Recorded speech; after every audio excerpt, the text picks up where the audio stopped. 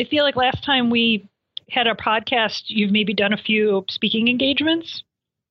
I spoke at Arbor Moon at the Ann Arbor Cocoa Heads group about Try Swift, which was the conference I went to Labor Day week. And then I also talked about Speculid, which is a Mac app for developers that I've been working on for building graphics for apps. And I just talked about how it works and kind of the guts of the challenges I faced building the app. Nice. So what is iOS development? iOS, of course, is the operating system for iPads and iPhones. So typically, it's the process of coding, designing, testing, and packaging an app and delivering it in whatever way a customer would want. Yeah. So if someone's looking into doing that, what kind of factors go into getting a quote for that kind of service? So really, it depends on the features and kind of the timeline of the app. So faster timeline is going to mean a higher quote. And then integrating any sort of third-party services. So if you're integrating something like Facebook or integrating any sort of special controls or sensors on the iPhone, like motion controls, then that's going to up your quote. And then the complexity of the data that's being used, especially if it's data that's going to be stored locally or remotely, there's going to be some complexity there, and that will take more time, because that's essentially what we're talking about is quality and time. The more you pay, the more time it will take, and the more higher quality will also mean a higher quote for those services. Yeah. Because that quality also takes time, of course. So offline capabilities, not a lot of apps necessarily need that, but a lot of apps want to have the ability of just having online and offline capabilities, so syncing and things like that. Any sort of UI complexity, any UX complexity, chat, the number of screens is a good indicator of how complex an app is going to be and how much the price is going to be. And then this is much more an issue on Android, but as far as iOS is concerned, it's what operating system versions you support, what devices you support. So is this just an iPad app? Is it just an iPhone app? Is it support iOS 12, iOS 11? How far down the chain are you going? And that usually factors into the price of the quote for developing an app. And also, another thing to mention is, in many cases, we're thinking a green app, but we're talking, starting an app from scratch. That has its challenges, but also picking up an app that's already been developed on has its challenges as well. So that's something that'll weigh into the quote of developing an iOS app. Yeah. So when you talk about like those factors just now, is there like a common app that you could use it as an example of like kind of illustrating some of that stuff? Is maybe like a weather app or something? Like when you talk about like UI, UX complexity and things like that, like I'm having a hard time envisioning what that means in real life. Sure. So the way I think about it is a lot of times customers, depending on how much they want to do when it comes to getting requirements for an app, have a pretty good idea of what screens they want. And so I usually get into the process of asking them, okay, what does this app do? What are you trying to do as your end goal? And then figuring out, okay, we'll need a screen for this and a screen for that. And then this screen will go to that. And then I'll start thinking about like different edge cases, because we always have to think like what happens in this case, what happens in that case. And kind of what I do is kind of in a spreadsheet, we'll write out the different screens that an app will need in order for it to essentially work. And then so for instance, we developed a nurse training app, and that uses about 4 different tabs, and probably each of those have different dialogues for adding credits for a nurse. And so we'll have, say, 12 screens in that app, just kind of roughly. And so then I look at the complexity, how much data is being entered. Is it like one field, two fields, three fields? How complex is that data? Is that data dependent on certain variables? Is there a certain range of acceptable values? And then that factors into some of the UX that's involved, or the user experience, because I want to make sure that the user is walked through the app easily and knows what they need to do, and it's intuitive. So I kind of rough guess how many hours that's going to be for each screen. And then we also talk about, like, for instance, with a brand new app, there's some setup time usually involved. And then for each app, there's going to be, or each screen, there's going to be testing involved, say every week or 2 weeks. So that gets added in as well. And then, of course, at the end, there's the issue of getting into the App Store, assuming it's an App Store app, and there's always time involved there, because you'll always find all sorts of issues when you get into the App Store. And there's also dependencies for their marketing or graphic design folks to make sure that they have the assets that are needed to get it into the App Store. Wow. Do you find that when people approach you about getting a quote or something, do they have a full understanding of the things that you're talking about, or usually you have to really kind of work with people to even explain that? Usually what I like to do is kind of do a rough tree of how the app is going to work. And then from there, I'll go ahead and make estimates for each of those things. Sometimes I might do something like an initial consultation for a fee, depending on how complex the app is. Yeah. And then what I like to do early on in the project is have basically an app that doesn't work, but at least has the UI and the workflow that they expect out of the app. So that way, early on in the process, they're confirming how the app is going to work eventually at some point. What are the things, let's say someone wants to do a development project, and they get, let's say, 3 different quotes. What's the reasons, if the prices are kind of varying pretty significantly, what could be different there? What would you be maybe missing out on if you go with the least expensive? Sometimes they are perhaps using services that might expedite the development process without really offering any ability to customize it later. Or perhaps it's using some sort of different method besides building it native Apple, like Swift or Objective-C. And we can talk about the different methods for developing apps later. But and it's all kind of based on maybe an sense of experience, or just kind of taking shortcuts and things like that. There's some app building templates out there that people might be using as well, which doesn't really fit with what they want. But really, you're getting different quotes based on possibly the quality of work and just what features haven't been completely fleshed out early in the process. Yeah. So when you say, for instance, that it won't be able to be updated later or something, does that mean they kind of cobble something together and then that's just kind of it and you can't add to it later? Or yeah, that could definitely be the case in many ways. Do a lot of people, like when they make an app, want to update it later, or is it kind of 50-50, or like, well, yeah, we made this and it's good enough and we just kind of let it lie? I think it's 50-50, but with a lot of, at least with iOS, you need to keep updating your app if you're going to want people to use it. When you come out with a new iPhone that's bigger or has a notch or uses a different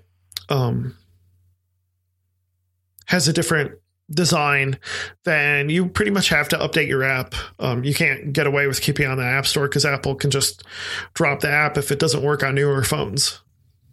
Mm-hmm.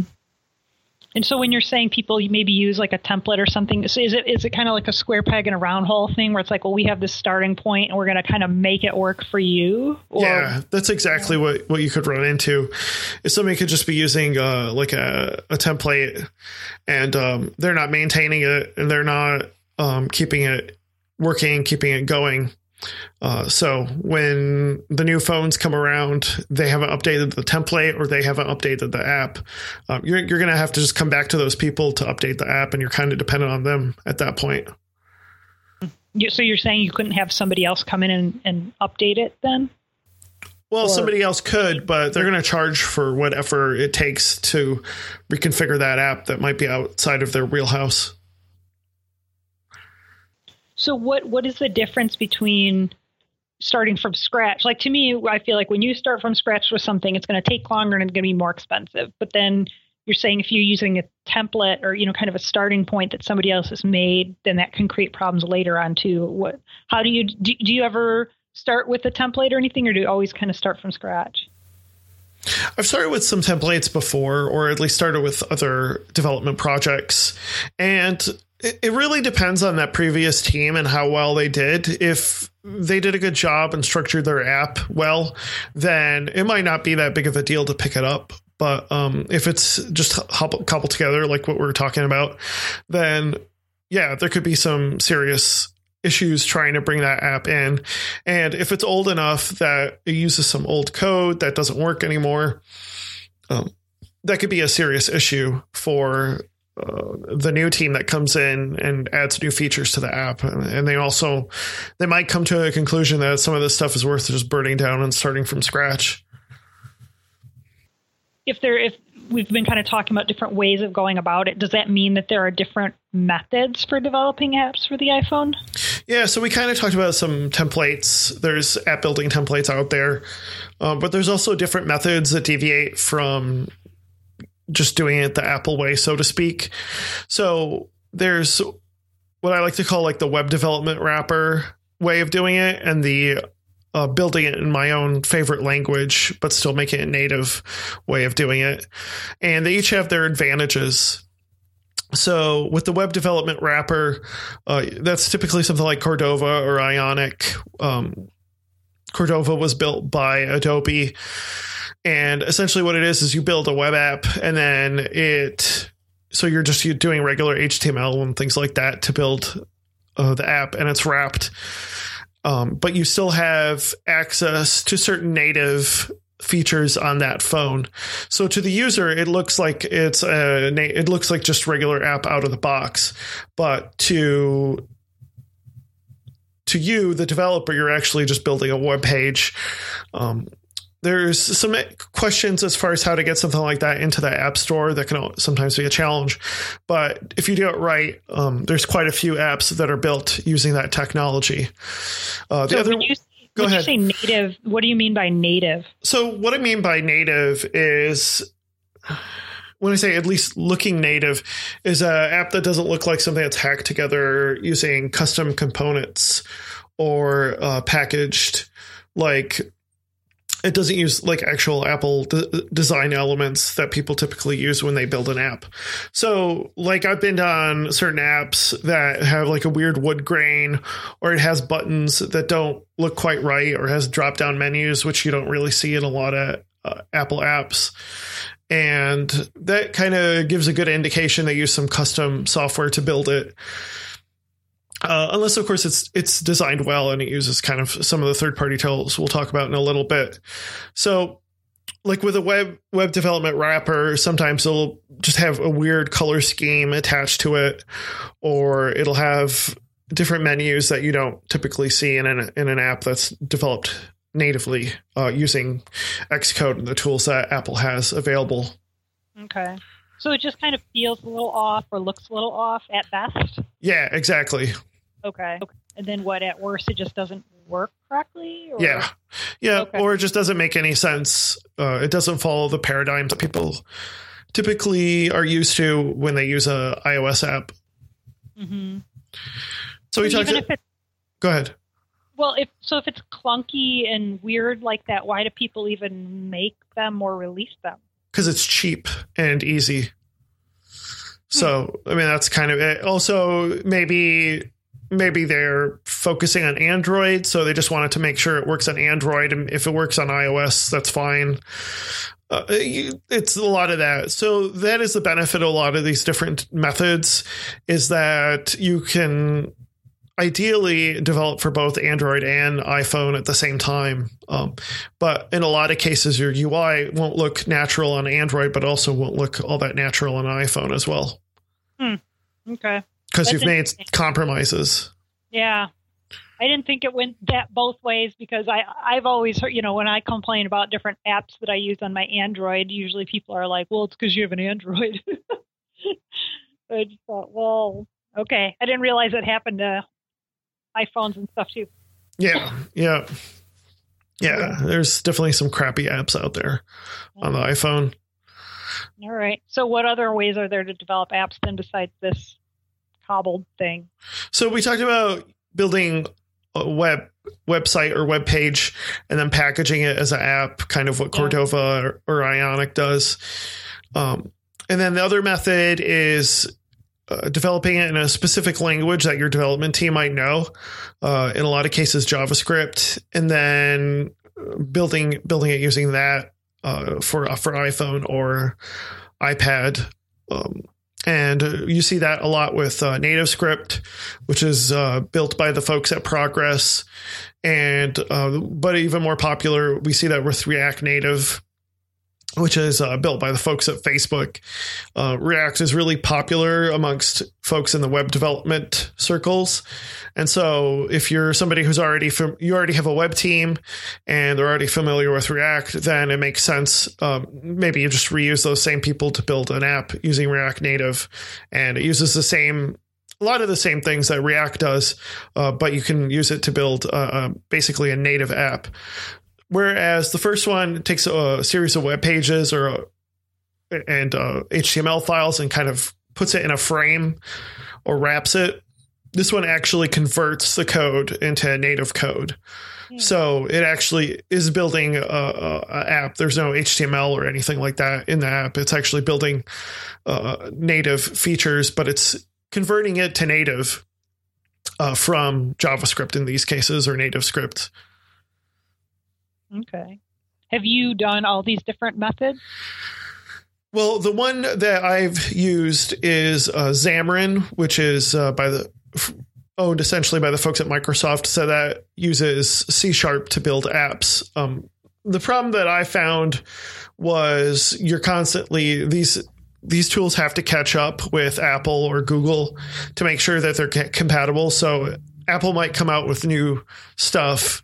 That means you have to be dependent on them to make sure that they're updating their tools to work with whatever is new when it comes to Apple. So there can be a little bit of a support issue. Also, at least with Xamarin, those files can get pretty large because they may have like a file in there that has to do all the heavy lifting of making sure that the app works. Even though it's written in a different language. So your app size might be a little bit large or a little bit slower because of that.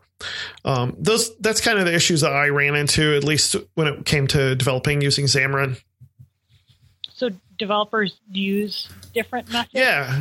You'll see a lot of teams, they might just do React Native because that's what they know React. So it's easier for them to just go ahead and stick with that. Or they might be a bunch of web developers, so it might just be quick and easy to use Cordova or Ionic in that case. So one of the related words or phrases I guess I've heard is continuous integration. So how does this relate to continuous integration? Well, we're talking earlier about experience, testing, UI complexity are kind of the factors that might make a quote more expensive. And one of the things is being able to continually make sure that as software is written, that it actually is tested. So there's a common term in programming called something like unit testing, for instance, where you'll write a thing that does addition. So you'll write a method or function that does addition, takes two numbers, outputs the sum. Right. And then the way a unit test will work is you might have a series of numbers that add up to another number, and you want to continually test to make sure that if you add 2 and 2, that it'll always equal 4 with this function. If you add 4 and 6, it'll always equal 10, and so on. That's just kind of a really simplified sample, but you might have some developers come in and make modifications to this method so that it does things like take negative numbers or take decimal points. So then you need to make sure that you add those tests and you continually are testing both with the new tests, but also the old tests as you make changes to this function that adds two numbers together. So that's kind of the idea of continuous integration, is as your team comes in and makes changes to different functions and methods and features within an app, that the app still works based on the old code that's been written before. And typically how that's done is you might have a machine, a separate individual machine, or you might use some service in the cloud that will take your code, build it, and make sure everything works no matter the environment that it's in, and that it works on whatever you support and whatever devices you intend to support. Does that kind of make sense? Yeah, a little bit. I guess I'm having a hard time imagining, like, do some people not test throughout their development? Yeah, I mean, everybody quote unquote tests, but typically it's, so does it work? Like, and you just kind of use the app and it works and you're fine. But there's so many outliers and different things that people do or might do differently. And there's different kind of testing, of course, but you'd be surprised how many teams don't test and don't do things like continuous integration. Yeah, it makes me wonder. There's stuff going on at work where they developed a new system and it has never quite functioned right. And then they will do bug fixes. And then the next day, a bunch of other things have been broken. And it's always kind of intrigued me, like, why is this happening? Yep. And that's a lot of cases. What they find is, the testing is part of the thing that gets cut, because if it works good enough, then it works good enough. And that's unfortunate in a lot of cases. Yeah. So is this the method you use, the continuous integration? Yeah. Actually, last night when I was in Ann Arbor, I talked about Speculate and how I used continuous integration.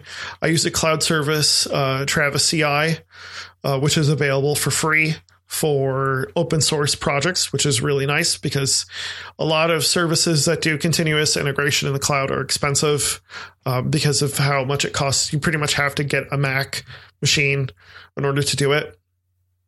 So, last night I talked about Travis CI and how there's some customization involved, but also one of the biggest challenges is if you are building, in this case, a Mac app, or especially if you're building an app for the App Store, you have to make sure that you have certificates and keys set up so that, like, for instance, in the case of Travis CI, you might want to just upload it to the App Store as soon as your testing is verified and it works correctly. So that's always something to keep in mind, is to make sure that you have your environment set up correctly and you have things like certificates and provisioning profiles and all the little doodads and security stuff that Apple requires when you want to post something to an app store. Or in the case that I ran into, just distribute the app downloadable. So there's some other services out there. There's like Mac Stadium, where you're like renting a machine essentially on a monthly basis. And there's Jenkins if you want to run an on-site, or Xcode server, which I've been playing around with lately.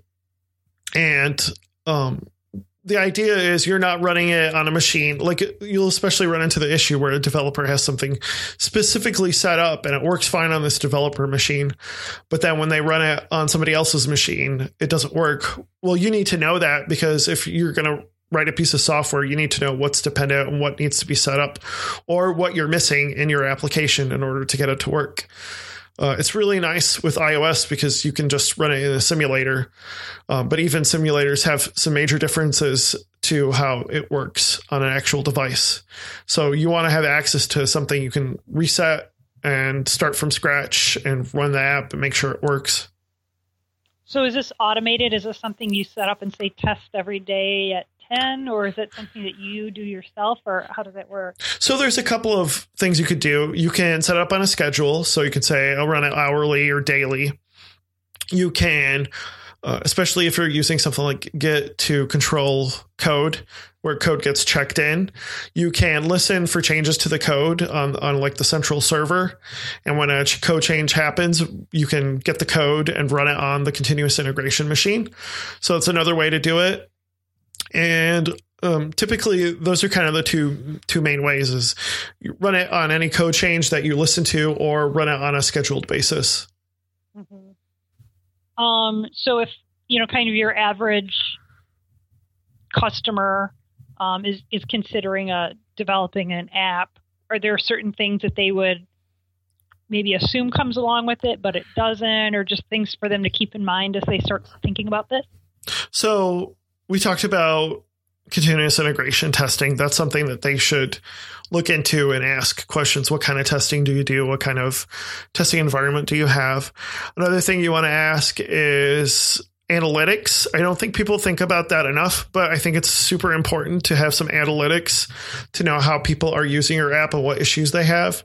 Is there any sort of bug reporting that's natively built into the app? Something like Instabug or Bugsnag or some service like that. Also animations, like that stuff is pretty complex. They don't make the assumption that there's any animations, any custom fonts, any custom graphics. Those are things that you have to think about when you're building an app. And then any sort of like backup support, any sort of, are you going to actually own the code when it's done? What kind of services are there for maintaining the app? Is that baked into your contract or into your quote? So those are some things to think about when you're asking somebody to build an app for you, essentially. Okay. Do you offer those different things depending on what your customers want, or do you kind of have a standard, like I always have bug reporting and analytics or something like that? I always ask the customer what they want, because it really depends on their budget. Coming up from my end, I want to make sure that I stay within their budget and make sure that I'm not adding in extra services they might not need. Because in some cases, they just need a simple app. And then, which is what I usually suggest, depending on the budget, is like build something simple, get like not a prototype, but like a usable proof of concept that you can get to your customers so they can actually start using it. And then if you see like there's some issues or there's some features that we really need to flesh out, then, come back to me. Let's build version 2.0 and really flesh this thing out. So is it easier for people to come in and kind of know how much they have to spend, or is it better to have a range and then work with someone like you to start to home in on like what features they want? Or what's the best way to approach a project like that? I think both. I think what is the ideal app you're looking at building, and then what's your budget? And that gives a good idea of, because the budget really is going to give me a good idea of what kind of features are reasonable. And also, of course, the timeline, like how soon do you expect it to be done? And that really gives me a good idea, because I want to build the best app within what somebody can spend. And knowing those factors really help communicate clearly to me and clearly to them what can be done within that range. I work to make my customers happy, and I want them to be happy. And I hate to be in a position where I overpromise, and that's something I never do. So the other thing to keep in mind is sometimes what the customer isn't really what the customer wants. And so, I could do a really kind of basic estimation, but if they want something more fleshed out, what I like to do is kind of do a requirements analysis and get an idea of what are they really, what's their end goal, and then kind of design around that, and maybe build a report that at the very least, if they don't want that app, then they can take that to somebody else and go, oh, we had an analysis done. This is kind of what we're looking at getting built, and maybe take it to somebody else to have it built for them if that's much more a better fit for them. So it really depends on their budget too. Like, do they want to spend some money on a kind of a report that we can take and then build an app against? Or do we want to put a quick estimate together and build based on that? And so that depends too, is like how much of an analysis do they want beforehand? Do you have any examples of someone thought maybe they wanted something, but what they really wanted was something else? Yeah, in a lot of cases, I've found that you hear I have a great idea for an app thing. And I think I'm always surprised at how many times people haven't just looked in the app store to see if that app already exists, because a lot of times it does. And in a lot of cases, it doesn't work very well. So that can always be a challenge. I think in a lot of cases, people don't get into the specifics of the rules that they have in mind.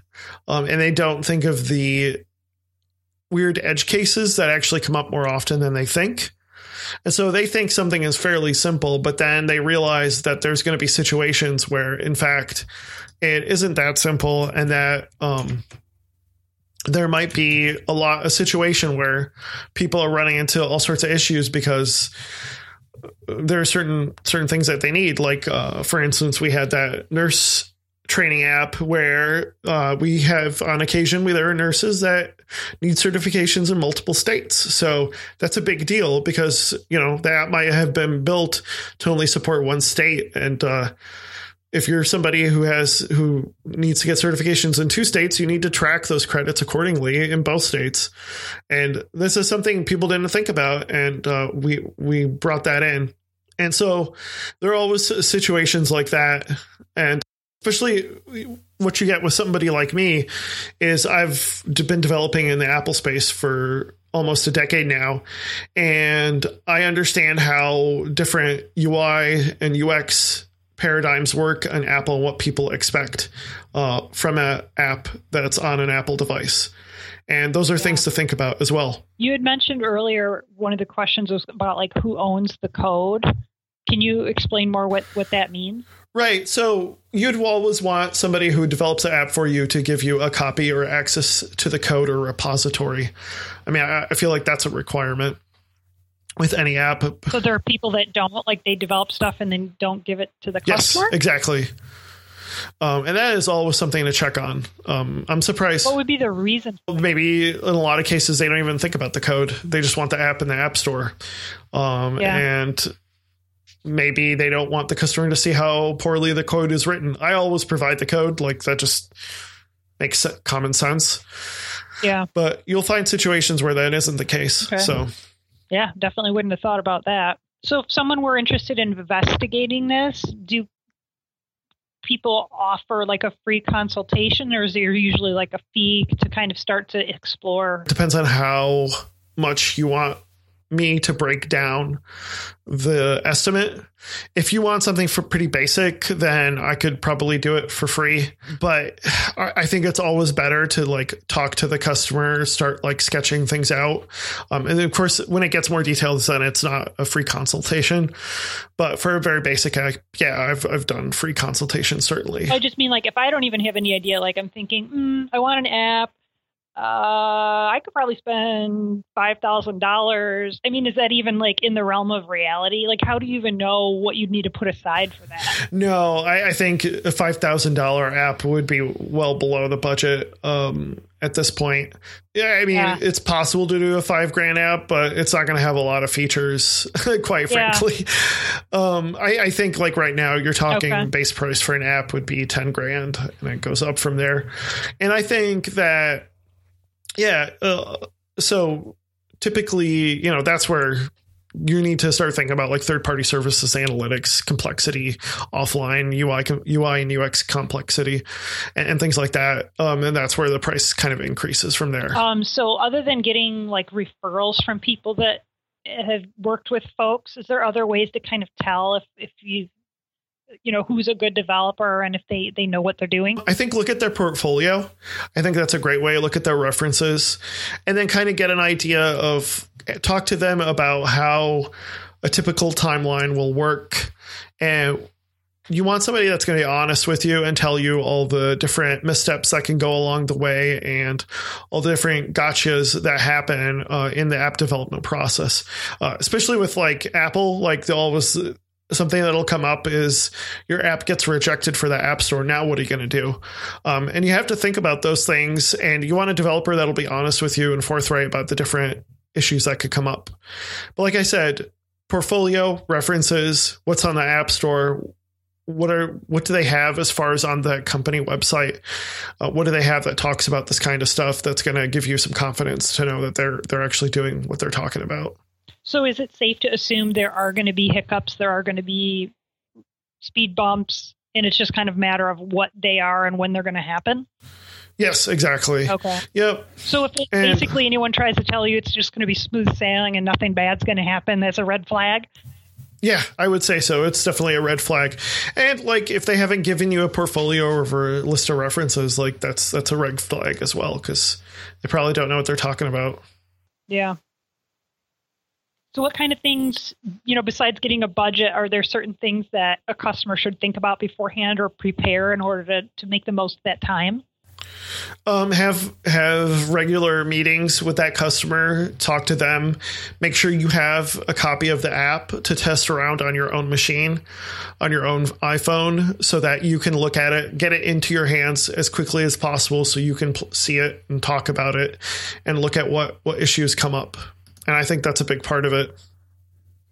I feel like what we've talked about does make it maybe seem less scary to me, if this was something I was going to be investigating for myself, which I think is a big thing, right? I mean, a lot of technology stuff, I feel like it's kind of based on fear. You either make decisions based on fear or you don't make decisions based on fear. So, I think anything that makes it a little more easier to understand is good. Right? Going to our discussion previously about continuous integration, I think it'll be interesting to see how Mac Minis fit into other development shops and how they might employ Mac Minis in their environment, because, that I think is the biggest draw of getting a Mac Mini is having a continuous integration machine you can format and do all sorts of stuff with and break essentially without having to worry about, the cost of getting a ginormous machine to do it. Because it just needs to run every so often and test your work. Yeah. Well, cool. This has been super interesting. I always learn a lot from our discussions. Yeah. Well, thank you, Teresa. Yeah, great. I can't wait till next time. Yep. Talk to you later. Bye.